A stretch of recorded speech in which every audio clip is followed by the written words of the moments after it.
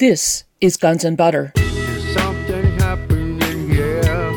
Yeah, yeah. What it is ain't exactly clear. There's a man with a gun over there. I would suggest that these shoes and bare feet, both as being Freemasonic symbols, triggers, but it's also, I would say, possibly like a business card that they leave behind them when these are the operations. I'm Bonnie Faulkner. Today on Guns and Butter, Ole Dammegard and Kevin Barrett. Today's show, The Global Tour of Terror, a theory of false flag operations. Ole Dammegard and Kevin Barrett were panelists on the Deep Truth Visionaries Speak Out online video conference of July 9th, 2018, produced by No Lies Radio. We begin with a presentation by Swedish investigative journalist and author Ole Dammegard on Find the Clues and Connect the Dots, on forensic evidence of manipulated and staged photographs in the media reports of global terror events. Ole Dammegard. So, I would like to share to you what might be a super boring presentation or something of immense value. I hope the later. But, well, here we go. I call it, like always, a global tour of terror, because this is what I've been tracking down for so many years. And I think that I might have come up with something that can help reveal what is really going on. So prepare yourself. A global tour of terror, revealing the agenda. So the question is, what is actually going on in the world as such? And also, as with any crime, any violent crime and so, you have to look at the forensic evidence. That is what I've been trying to do, and really find the specific of the leads, the dots, the clues, whatever that can show us what's really going on. What is the actual truth of different events? And when you look at crimes, I would say sometimes you have to look for, like if it's a serial killer you're tracking down or a serial rapist or so on, you find for similarities, symmetries in the crime scene, similarities, clues that are identical left on different crime scenes and so on, that will help you point out who the guilty part is in this. And so I've named this presentation, Find the Clues and Connect the Dots. Now, we're being told that the world is filled with Muslim terrorists looking more or less like this, or the legal version underneath. So I ask you, would an fundamentalist group be able to affect Western media? Would they be able to control what images are being used in Western media, in newspapers all over the Western world, or not? I would suggest that that would be way beyond their control. Their part would be blowing themselves up and so on, but they could not affect media in a distinguished way. So let's see, what are we seeing here? And over the years, I've done this for 30 odd years. And one of the things that I found is that I keep running into these shoes. Everywhere where there's an alleged terror attack, there are these shoes that are left there, normally more or less invisible. They're there somewhere in the image, but it's not what you're looking at, but they're always there. And one of the things that I found in my research was that I was contacted by Freemasons that told me that this is actually a Freemasonic sign that shows you one shoe off of a victim or somebody involved. One shoe off means that they're taking part of this operation voluntarily. Two shoes off means that it's homage to the sacred space where this is being carried out. But it's one step further, I would say, because these shoes appear on so many different areas. And so if we go back in history, the shoes, what are the shoes a sign of? And when you look at in a historical way, the first time I really encountered these shoes were when it comes to the Holocaust, where they have been used massively in history books and so on, where we keep seeing these mountains of shoes of people that are said to have been killed in these death camps and so on. Also, other war zones like the Balkan War and so on, the shoes appear. You got in Honduras, the death squads, the shoes appears, and so on. So it seems like the shoes are a sign that keeps being repeated. Then I can really recommend a movie called Wag the Dog. It's a very, very interesting film with Robert De Niro and Dustin Hoffman. And it's about how, when a president is in a tricky spot, how they can call in experts and set up a diversion. In this case, it's a movie where it's almost identical to the situation with Bill Clinton in the White House and Monica Lewinsky, and how they needed to divert the attention away from this disaster. And so in the movie, they very realistically create a war that doesn't exist against Albania, because it's so far away that most people in the States haven't even got a clue where it is. So they do that in media. They stage the whole thing, divert the attention away. And one of the key things in this movie is the shoe here as well. They come up with this theme of a shoe. They throw up some shoes over a telephone pole and up in some trees and so on. They even get Willie Nelson to play a song like they make out is like recorded in the 1920s called The Old Shoe. And the hero, the returning war hero that they need also in this drama, they always need heroes when they do the storytelling of these alleged events. And the guy that they bring home he's played by Woody Harrelson, and he's called The Old Shoe as well. So the shoe is very, very central in this. And I've done many interviews on this theme. And lately, I also done interviews with a CIA former whistleblower, former private contractor called Cody Snodgrass, which I think is one of the most important whistleblowers in modern times, at least at this point. Very, very incredible information he's coming out with. And we were doing a show together, and I kept talking about these shoes. And then he said, have you ever thought of that when people are being broken down in mind control experiments, for instance, like they're being created into assassins or fall guys or whatever, what they do in these very brutal methods to create patsies that can be used for whatever, they break them down through horrific tortures, sexual abuse, verbal abuse, you name it, absolute pure pain. And while doing it, one of the things they do is they hold up like symbols in front of the person that are being subjected to this horrific treatment. And this symbol, they always use the same symbol for this same individual. It could be like upside down swimming dolphins or wavy lines or whatever. And this then becomes a trigger, like a trigger image that can be used with this individual to trigger him into becoming in that alternative state of mind, or alternative personality can then be used to activate this agent. I mean, they can activate a second part of the personality with the trigger in itself.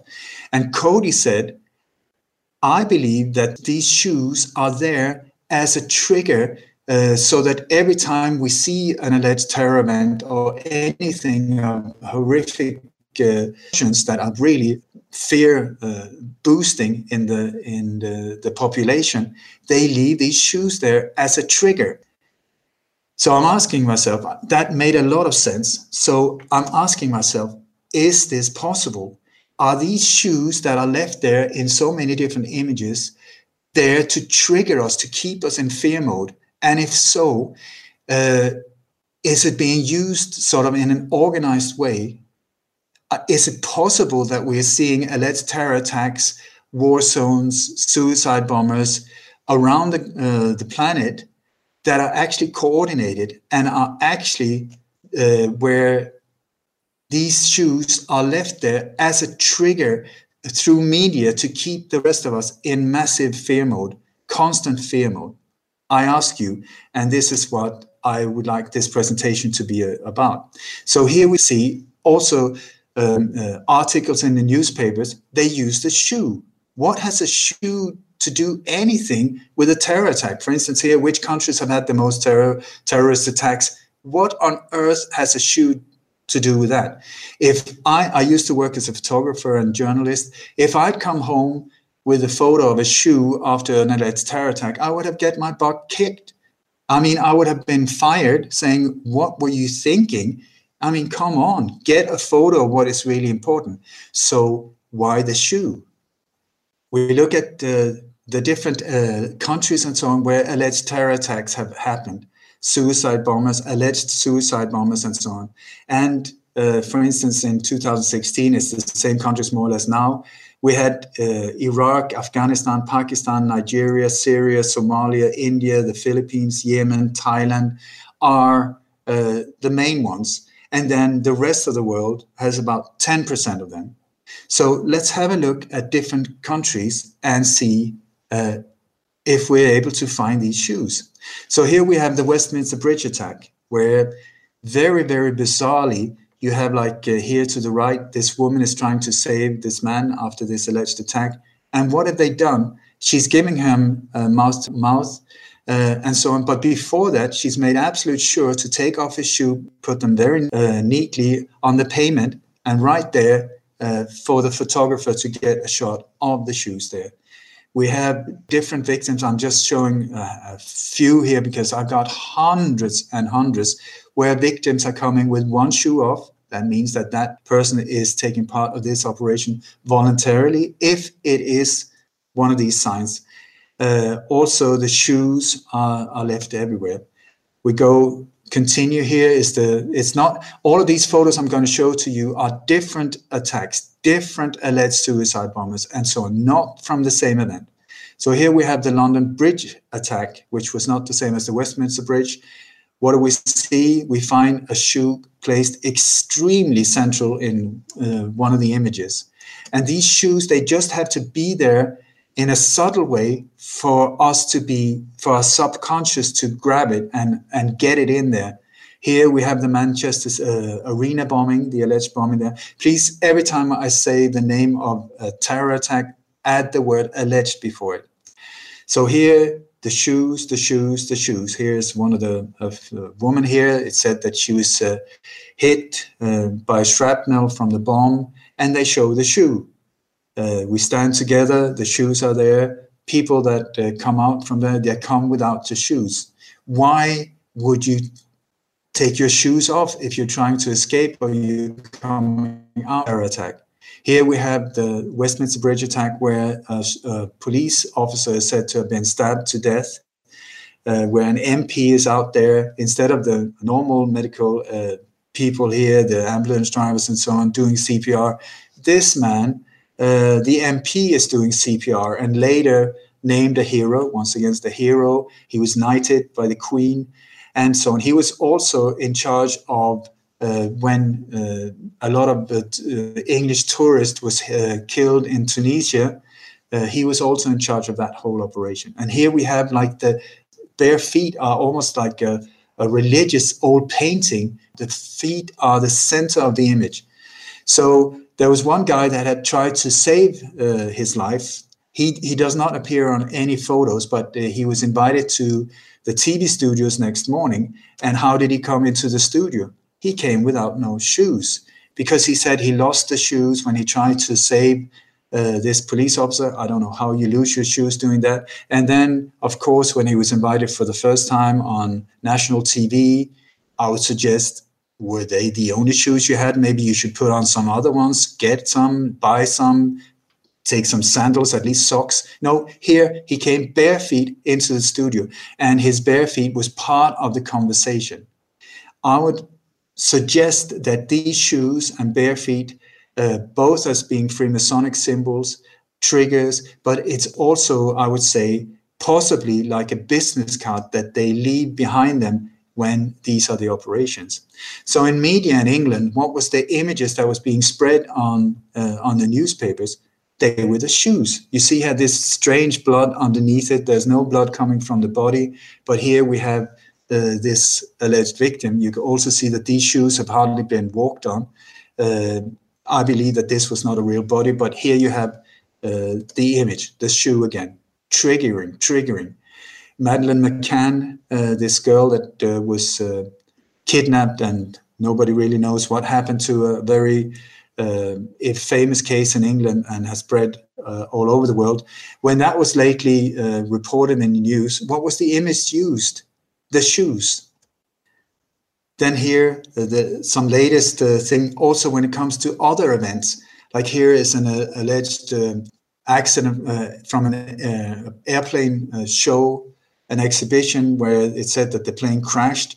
What is the photo? Is it of the crashed plane? Is it of some cars that is said to turn on fire, of the victims? No, a shoe. Here we have, very recently, there was 2 police officers stabbed in Greenock in England. What is the photo? The shoe. There's a whole wave of stabbings in the UK at the moment where the shoes are there every single time. The shoe, the shoe, the shoe, the shoe. And then when Theresa May, the Prime Minister of England, when she celebrated Christmas, what did she put on top of a Christmas tree? A shoe. I mean, who does that? If it's not a message being sent out there, also for the people in the know, people that are involved in these operations, are this sort of like a secret communication system that every time they send out this message, people in the know around the world, they will see, okay, that's our operation, that's another one, that's another one. Have not been able to prove this, but I'm asking the question. So here, let's go to France. We got the Charlie Hebdo. What is outside the car of the terrorist? A shoe. When they run over, they've said to have shot this police officer. They run back, and the guy on the passenger seat, what does he do? He picks up the shoe, throws it in the car, and they take off, even though he has got 2 shoes on and the other shoe as well. So there was an additional shoe, and why did he even bother to pick it up? You got other terror events in France, the shoe. You got the riots afterwards. You got like almost the eyes wide shut individual in the black cape there at the bottom right, and right in front of it, a shoe. And then you got the Bataclan one, shoes again, left there, and more or less always Nike shoes. It's a repeated thing. Then you had the Bataclan massacre on November the 13th, 2015. And what is the symbol? You got like running blood on the wall, and somebody has goose and put there. If I got back to the newspaper with photos like this and said, I want this photo, the editor would say, get out of here. No way. We want good photos. What the hell were you doing collecting those shoes? What is up with these shoes? So you had to ask yourself, how come that they have been published in mainstream media in these countries? Here we have Ireland, a recent shooting of the dad of a top-level boxer. Then you have from many of the alleged bombings by IRA, the victims. What is there? The shoes. We go to Norway. What is the image that we are being shown from the mass shootings in Norway? Shoes. Italy. Here, it is one story. I believe that there's so many stories being spread in media, mainstream media at the moment, that are just not true. They're just there as part of the whole psyop into freaking us out, into believing this whole thing with a mass invasion of immigrants, all the violence, the crime rates going up. It's the same in all Western European countries, the same stories. And here it's said that in Italy, these people put a homeless guy on fire. So what would you take the photo of? The burnt body, the crime scene? No, shoes. And here, after the alleged riots, there was a big football game, Juventus. What happened there? The shoes. I also want to point out when we talk about Italy that at this very moment, the Bilderberg meeting 2018 is taking place in Turin. And every single year, just about a week or so before, there's been an alleged terror attack. I would suggest as a diversion for us to look the other way, look away from what is actually going on. Denmark, here we have shoes lined up. This is not about the terrorism, but this is about people who have died because they cut down on so many different areas in a society. So why the shoes? And also, who can control the media in all of these countries? You have to ask yourself, what is going on here? The Belgium airport attack, the shoes. Afterwards, there was 9,000 shoes put out in a Brussels square, had nothing to do with each other, but the shoe is used once again. Benghazi, Libya, what are the photos we're being shown after this whole thing? The shoes. Who would bring like a rubber boot and just a shoe and put it right in the center of the image? You got the crime scene in the background. What is the photographer doing taking photos of shoes instead of being where he should be at the scene of whatever happened? Here, another one down to the right, another event, the shoes in the foreground. Spain, alleged terror attacks, different ones. What do we see? The shoes. The shoes, the shoes, the shoes. We go to Iraq. I mean, this is the home of the most terror attacks ever. What do we see? The shoes. And look at how they're positioned. It's not just a shoe. It is there to tell you something. It is there for a reason. And this lady shoe to the left, if it was part of that, wouldn't there be blood spatter on top of it? Or is that one put afterwards? I would suggest when you look at it, it is put there afterwards. This is in a staged crime scene. If it's real or not, I don't know, but that one is sending out a message. In Sweden, the alleged truck attack here, shoes, shoes, shoes. Then after, there was a second truck attack in Sweden that most people haven't heard about. This truck was abandoned there. And when you look at the aerial footage of that truck, what is hanging on the telephone line on top of the truck? A pair of trainers. And here there were some alleged riots in Sweden a while ago with alleged Nazis and immigrants. And what do we see here? Once again, a pair of shoes in front of the ambulance. A normal professional photographer, if the shoes were standing there, he would kick them to the side and take a photo of the ambulance, not there. And you will see there's an additional shoe in front of the left front tire. What are they doing there? Here we have a girl, 11-year-old, that is said to have been killed at the truck attack in Stockholm. I've heard there's some horrific images of a torn body, very, very horrific images of a torn body of a child after this event. But I've had doctors look at that, people that have been working at emergency wards for more than 20 years. And she told me that is not a real human body because there would have been a total bleed out. The body is totally massacred and more or less no blood whatsoever. So he said that is not a real body.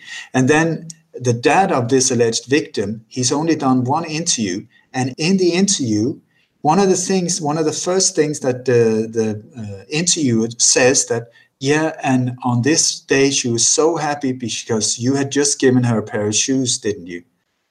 And he says, yeah.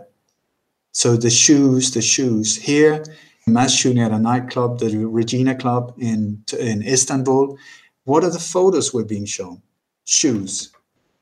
Here's another alleged attack in Turkey. Shoe.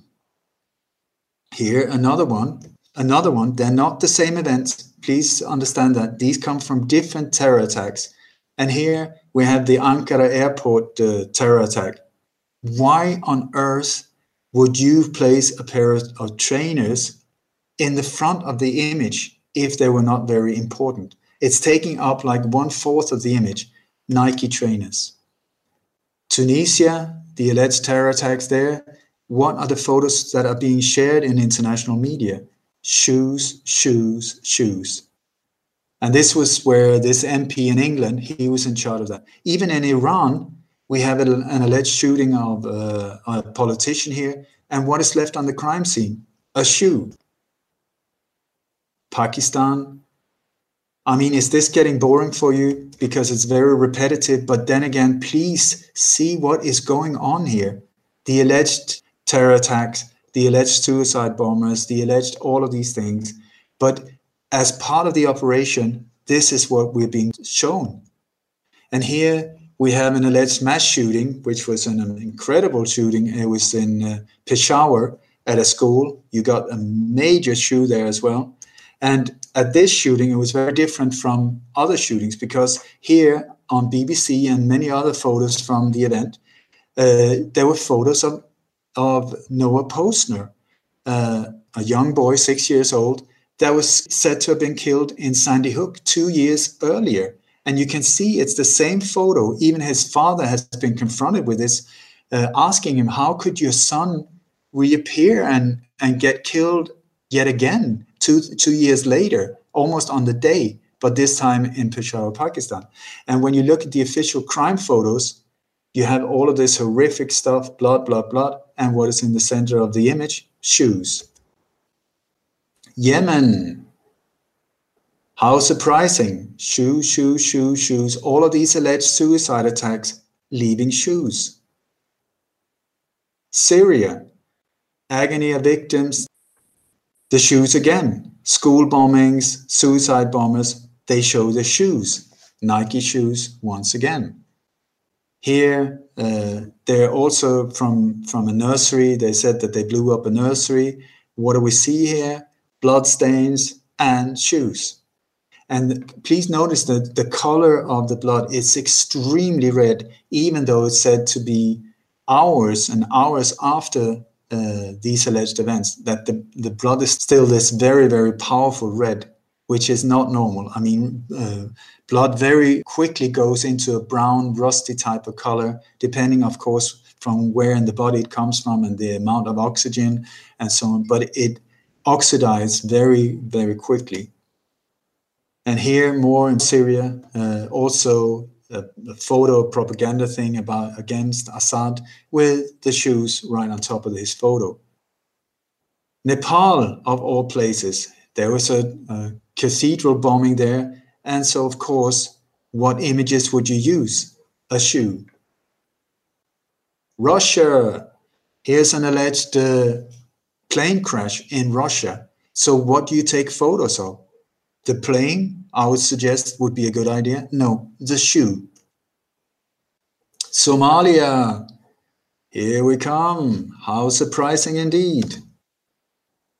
Here we go to Palestine, Israel. So here is a pizzeria blown up in Israel or Palestine. So what do we see? We see broken glass and a pair of shoes.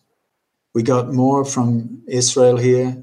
And when you look at these operations, I mean, the things that comes every single time when it comes to false flag terror, Mossad is there, CIA is there working hand in hand, being in bed together, sometimes MI6, sometimes also using the intelligence agencies in whatever country they're carrying it out. And sometimes they use agencies from neighboring countries that will then carry out the operation, but will not be easily identified as would local agencies, because you never use the people from the same country, because they could be identified just by coincidence and so on. So you always use from other countries. Here, also a Palestinian so-called terrorist is being arrested here. What have we got in the middle of the photo? The shoe. Shoes, shoes, shoes. So the Bali bombing 2002. What's there? The shoe. How come the FBI was there almost before the local police even came to the site? It was a massive, massive 2 explosions, the Sari Club and the Paddy Bar. I've been recently been on location and checking it out. It's an incredible thing. The year after 9/11, getting Indonesia and Australia into the war of terror, and the memorial images and so on. What are we looking at? Shoes. Thailand. How surprising, we got shoes again. Look at the way they're placed. Is that what it looks like if a bomb has exploded or something like that? Would you place the shoes like that? And often it's not a pair of shoes, like somebody has been killed, there would be 2 shoes, but most of the time it's just 1 shoe. And here on the equipment, when the police comes to the site in Thailand, checking out the bomb site, it says on the equipment, FBI. So I would ask, what is FBI doing in all of these countries? Because they are there, I tell you. I thought FBI was supposed to be in the US only, not anymore. Kenya, Africa, and so terror attacks, suicide bombers, what are we looking at? Shoes. University shootings, supermarket shootings.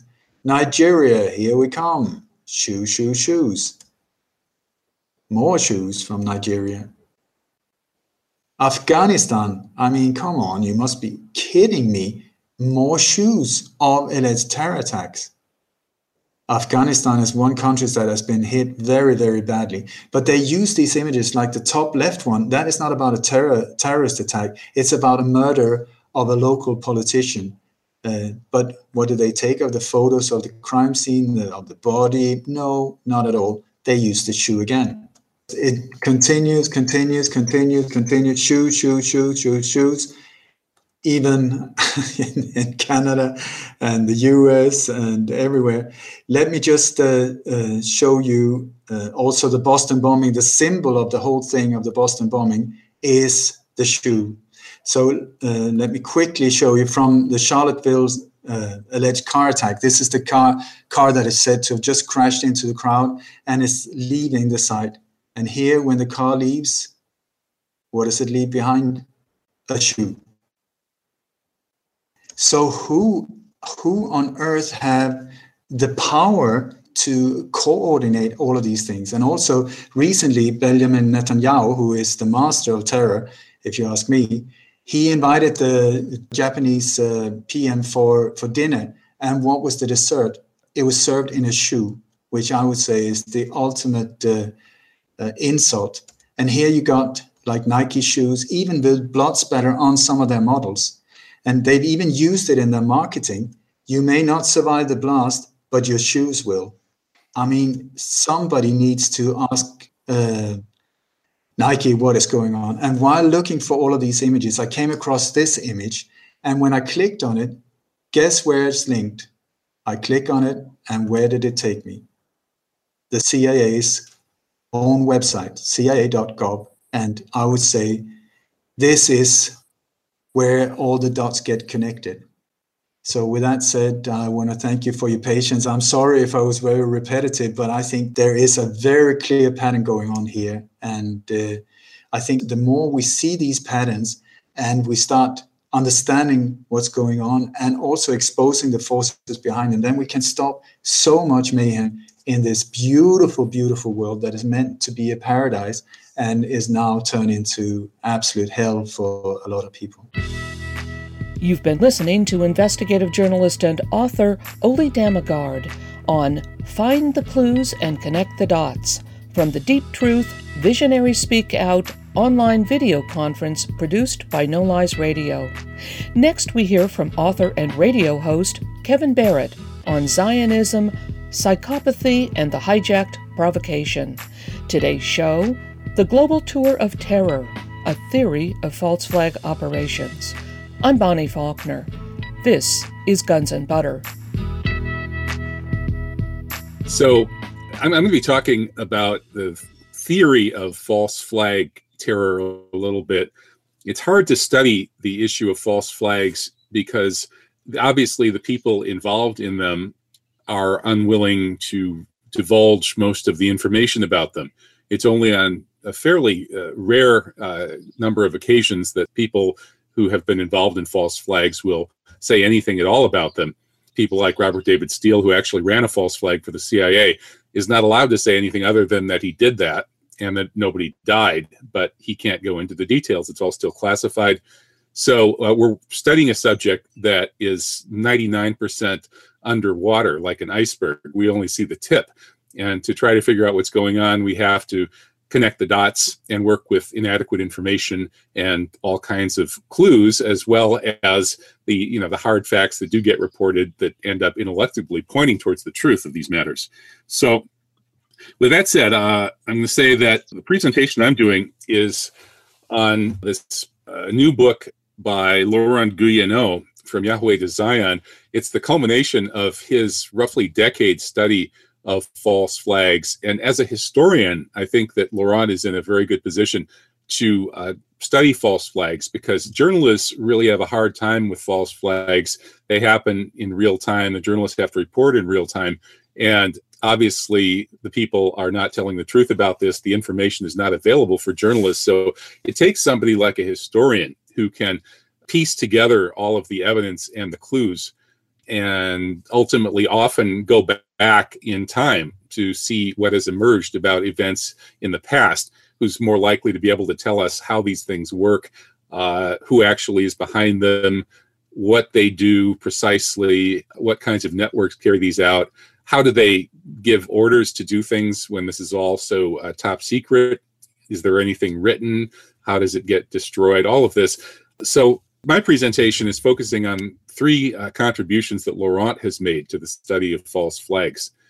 And these, in the title, I'm listing Zionism, Psychopathy, and the Hijack Provocation. We're going to start out with the last one, the Hijack Provocation, and work our way to the two earlier ones. So what is a hijack provocation? Well, before we get there, let's just introduce Laurent Guyénot. He is an engineer from the École Nationale Supérieure in Paris, and he earned his PhD a little later in medieval studies at the Sorbonne. He's written several books, some on medieval history, and his two most recent books take up the subject of false flags. JFK 9/11, published by Progressive Press a few years ago, and then From Yahweh to Zion, which I translated and published just a few months ago. In the book We Are Not Charlie Hebdo, which I edited a few years ago, Dr. Guyénot contributed a terrific chapter, which I think is really the one that gives us the theory of how these hijacked provocations work, how false flags sometimes are actually run as joint operations by more than one intelligence agency. And it may be that one intelligence agency is hijacking the operation from another one. And that seems to be what happened in the 2012 Mohammed Merah affair that Dr. Guyénot discusses in his contribution to We Are Not Charlie Hebdo. This event was essentially a two-part series of events, a little bit like Charlie Hebdo itself and many other of these events. Remember, in the Charlie Hebdo event, we had a bunch of cartoonists killed allegedly by angry Muslim radicals. And then we had a shooting and kidnapping, hostage-taking event at a kosher deli, tying together the attack on the nation and on free speech, that's the cartoonists, and then the attack on Jewish targets or Israel, which was the attack on the kosher deli. The same thing happened earlier in 2012 with the Mohammed Merah affair. He was the patsy who was blamed for these two totally separate and actually, in reality, probably essentially unconnected violent episodes. The first thing was on March 11th. These tattooed guys wearing neo-Nazi tattoos, presumably French soldiers, shot three North African French soldiers in Montauban, France. And various indicators suggest that this was in fact a DCRI false flag, that is a French intelligence false flag designed to demonize the National Front, the Front National, which is the supposed extreme right neo-Nazi party, in order to help Sarkozy, who was about to go down. That Sarkozy was in serious trouble in that election. The National Front was taking away the votes that he needed to win in the first round. And then suddenly there was this attack by apparent neo-Nazis, which demonized the National Front and actually helped Sarkozy survive in the first round. So that was the March 11th shooting. And then March 15th, another one, which helps make it even more of a publicity thing. And then on March 19th, there was a totally separate shooting at a Jewish religious school in La Roserie. 4 people were said to have been killed, but there's no evidence actually that they were. That is, no autopsies were allowed, and the victims' bodies were allegedly immediately taken to a plane and flown to Israel to be buried as national heroes. But Laurent thinks that very likely there was actually no real shooting there. Then on March 21st, Mohammed Merah, who probably had nothing to do with either event, but who was a usual suspect, who was essentially a party-hardy guy. They told us he was a radical Muslim, but he wasn't. He was not religious in the least, and he was working for the intelligence services, and therefore they were able to manipulate him, and he was set up and executed in a dramatic night-long event. He was actually killed in the evening, and then they pretended that he was still alive and kept firing shots all night, and made up a false story about him leaping through a window and so on. So it was a huge television spectacular.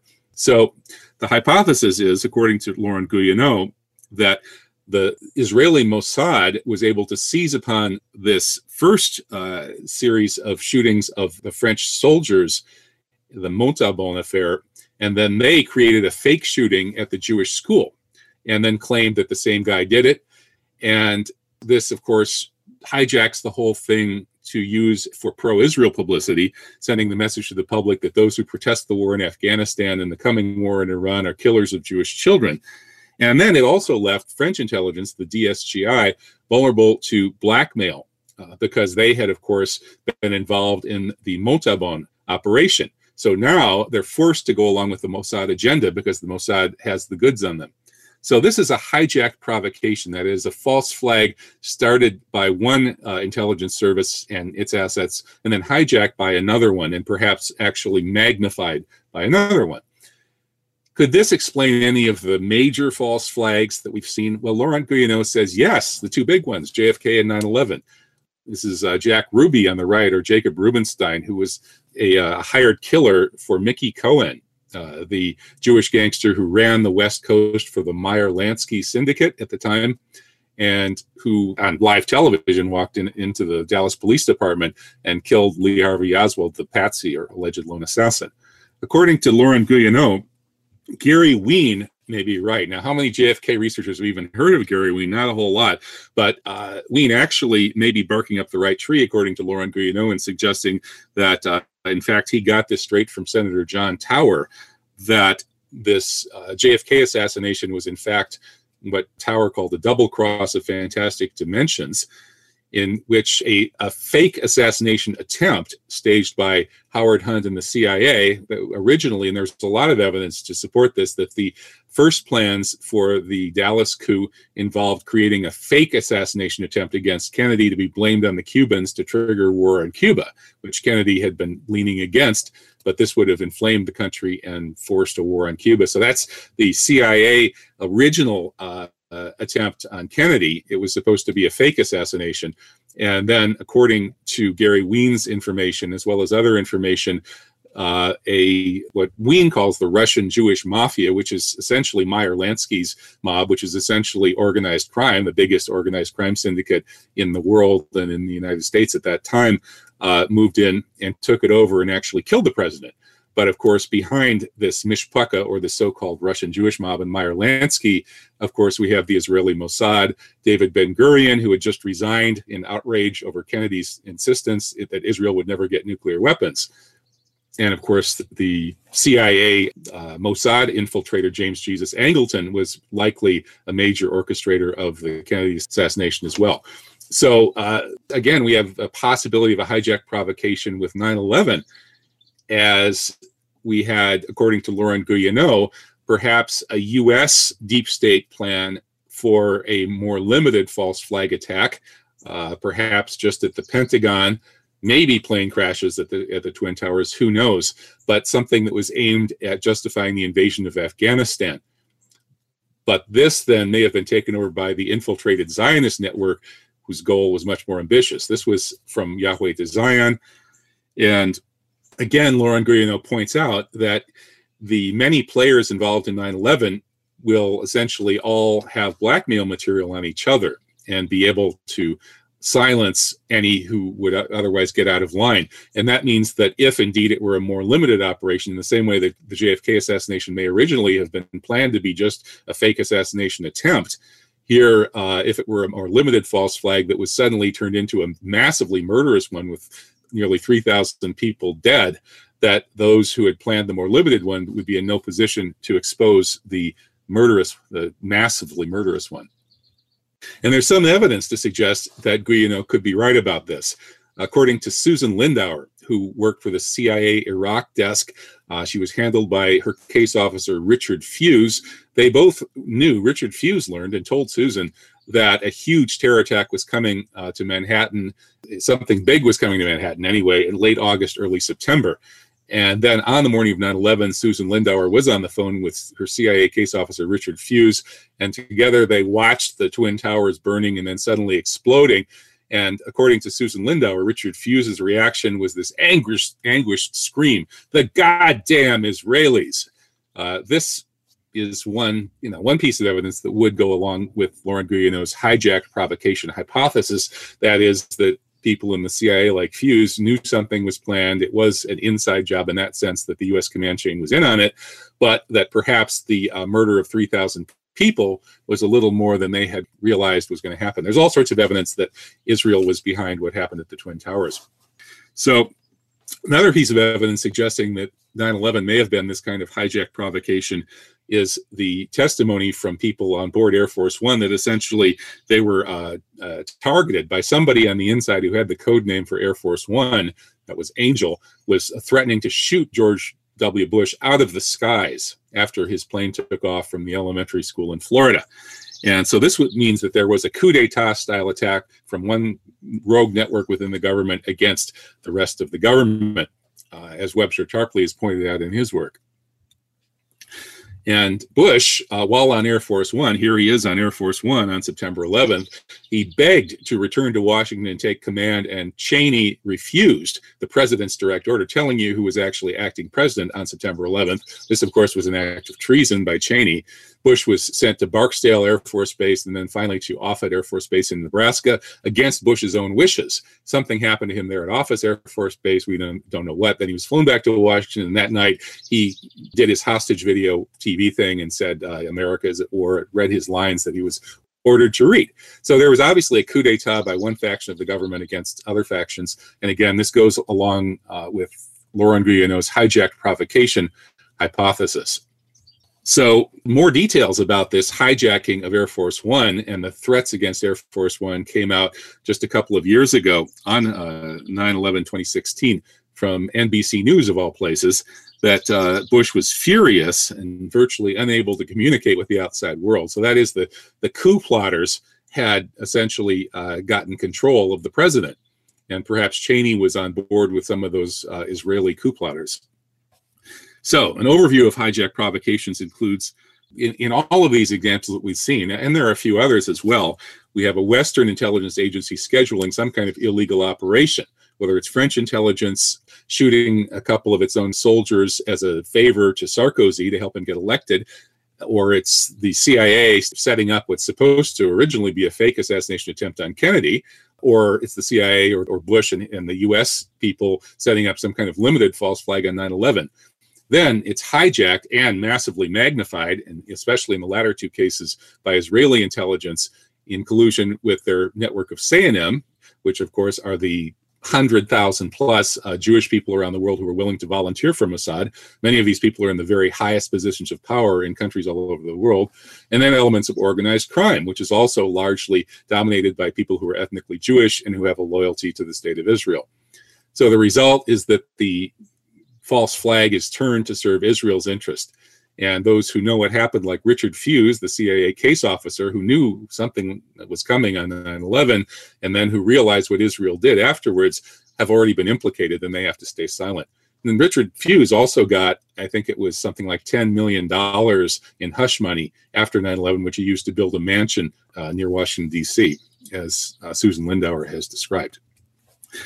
If you want a kind of a sketch of how this is done, check out John le Carré's book, The Little Drummer Girl. It's ostensibly a novel, but it's all based on information that John le Carré got from an inside Mossad source who describes precisely what the Mossad has been doing, how it runs rings around Western intelligence agencies in creating the theater of terror, that is false flag terror events. And another kind of hijacking is hijacking of truth movements. Laurent Guyonneau argues that much of the 9/11 truth movement has knowingly or unknowingly been hijacked by Israel.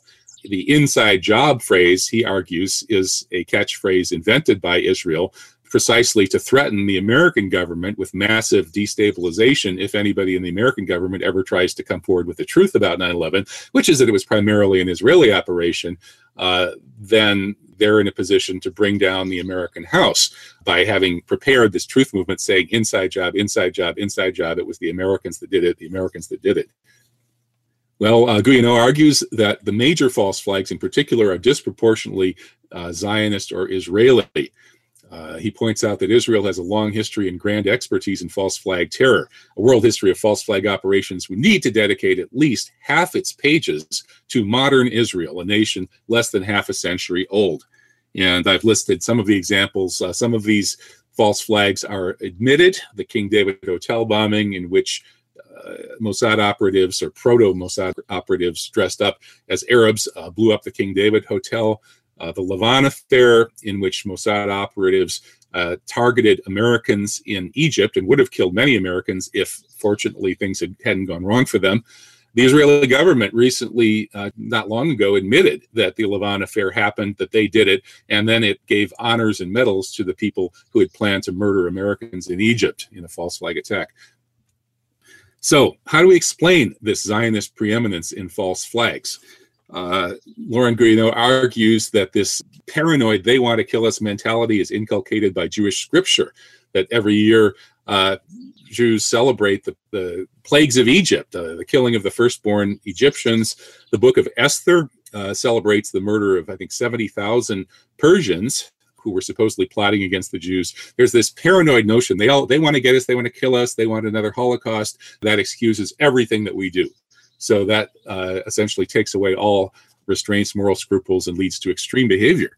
Then there's the extreme difficulty of fewer than 15 million Jews invading, occupying, and genocidally taking over the Holy Land of 4 billion Christians and Muslims. Naturally, bold measures would be required for such a nearly impossible project. And then there's the International Sayanim Network and the envy of all other intelligence agencies, hundreds of thousands of Jewish people around the world, many in the very highest positions, who are willing to volunteer free of charge to do anything for the Israeli Mossad. Then there's media dominance. Those who run the media decide which lies stand and which lies fall. And media in the Western world is heavily dominated by people who are ethnically Jewish with some degree of loyalty to Israel. They will never let out the truth about an Israeli false flag. They're inculcated to fear that terrible things will happen if they do. And finally, the domination of international organized crime and secret societies, banking, and politics, again, by ethnically Jewish people, many, if not most of whom, have some degree of loyalty to the state of Israel. Finally, the psychopathy issue. Laurent Guyénot, in his article, Israel, the Psychopathic Nation, takes up where Andrzej Lobaczewski left off in Political Ponerology, in which he argues whole nations can go psychopathic. Laurent argues that Israel has gone psychopathic in the same way that some communist countries did, according to Lobaczewski, perhaps Nazi Germany did, and so on. He argues that the Jewish nation as a state, but also as an organized world community, acts collectively towards other nations and other human communities in the way a psychopath acts towards his fellow men. Disclaimer, it goes without saying, he says, that I do not intend to imply that, quote unquote, the Jews are psychopaths, but instead that they are the first victims of a mental straitjacket imposed by their elites, who through the veritable intellectual terrorism make of them, to the extent that they comply, the instruments of the collective psychopathy of Israel. So this is collective psychopathy. It's not saying that individual Jewish people are psychopathic, far from it. Israelis are always, and Zionists, and to some extent people who identify strongly tribally as Jewish, are always innocent victims. They see themselves as innocent, always innocent, no matter what they do. The other guy is always wrong. Everywhere we've gone, we've been persecuted and tormented and exterminated, and it's always been their fault. Well, this is exactly what psychopaths say. Martha Stout, one of the world's leading experts on psychopaths, says this is the first clue to a psychopath, is the other guy is always wrong. And then Israel's relationship to the United States, according to Guyénot, is that of a typical psychopath who has influenced a powerful and impressionable man that he's going to use to accomplish his misdeeds. And Laurent compares this to Colonel House, the Zionist manipulator of President Wilson, who dragged the United States into World War I. Not all Zionist leaders are even willing members of this kind of psychopathic group contagion. Moshe Sharet was a very honorable, noble, and ethical Israeli leader. He was the foreign minister from 1948 to 1956, and then the prime minister, who was horrified by the methods of Ben-Gurion and other more mainstream Zionists who were dedicated to set the Middle East on fire and frighten the West into supporting Israel's aims by, quote, raising terrorism to the level of a sacred principle. That is precisely what Israel has done, and certainly never so much so as since 9/11. So why are people like Sharet and other ethical Israeli leaders, and there have been some, why can't they overcome the psychopathic ideological power machine of Zionism? And finally, this is Laurent Guyénot's argument that he makes in From Yahweh to Zion, that this is rooted in the Bible. He says, in the final analysis, does not the Zionist manipulation go back to the creation by these ancient priests, the Levites, of a tribal god by the name of Yahweh, who has usurped the title of the creator of the universe and father of humanity? Ultimately, is not Zionism the logical outcome of Yahwism? And then he writes in this article, this is a question I will reserve for another article. Well, in fact, that article turned into a moderately long book, 500 some pages, From Yahweh to Zion, which again, I translated from French and published a couple of months ago, earlier this year. So if you want to follow up on this and entertain this very provocative and of course controversial argument, I highly recommend reading From Yahweh to Zion. It got a very favorable, if somewhat including a disclaimer, but a very favorable review from John Cobb, who is probably the world's greatest liberal Christian theologian. And it's also gotten rave reviews from people like Gilad Atzmon and others that you would expect to appreciate this material. It's a very fair-minded attempt to look at the so-called Jewish question throughout history and find out to what extent these issues are rooted in kind of a culture. It's not racist. It's not about biology. It's all about culture. And we are in a position where we do have to analyze cultural influences on political behavior if we want to understand what's really going on, and especially what's been really going on in the world since September 11th, 2001. There's something happening here. Yeah. What it is ain't exactly clear. There's a man with a gun over there. You've been listening to author and radio host Kevin Barrett on Zionism, Psychopathy, and the Hijacked Provocation. Today's show has been The Global Tour of Terror, a Theory of False Flag Operations. Kevin Barrett is an author, editor, and radio host of Truth Jihad Radio and False Flag Weekly News. Visit truthjihad.com and noliesradio.org. For more information on Oli Damagard's investigations of assassinations and false flag operations, visit lightonconspiracies.com. That's lightonconspiracies.com. To view the archived live stream of the Deep Truth Visionaries Speak Out online video conference, visit noliesradio.org. That's noliesradio.org. Guns and Butter is produced by Bonnie Faulkner, Yaramako, and Tony Rango. Visit us at gunsandbutter.org to listen to past programs, comment on shows, or join our email list to receive our newsletter that includes recent shows and updates. Email us at faulkner@gunsandbutter.org. Follow us on Twitter at G&B Radio. Hey yo, these are some serious times that we living in, G. And a new world order is about to begin. You know what I'm saying? Now the question is, are you ready for the real revolution, which is the evolution of the mind? If you seek, then you shall find that we all come from the divine. You dig what I'm saying? Now if you take heed to the words of wisdom that are written on the walls of life, then universally we will stand, and divided we will fall, because love conquers all. You understand what I'm saying? This is a call to all you sleeping souls. Wake up and take control of your own cipher, and be on the lookout for the spirit snipers trying to steal your light. You know what I'm saying? Look within inside yourself for peace. Give thanks, live life, and release. You dig me?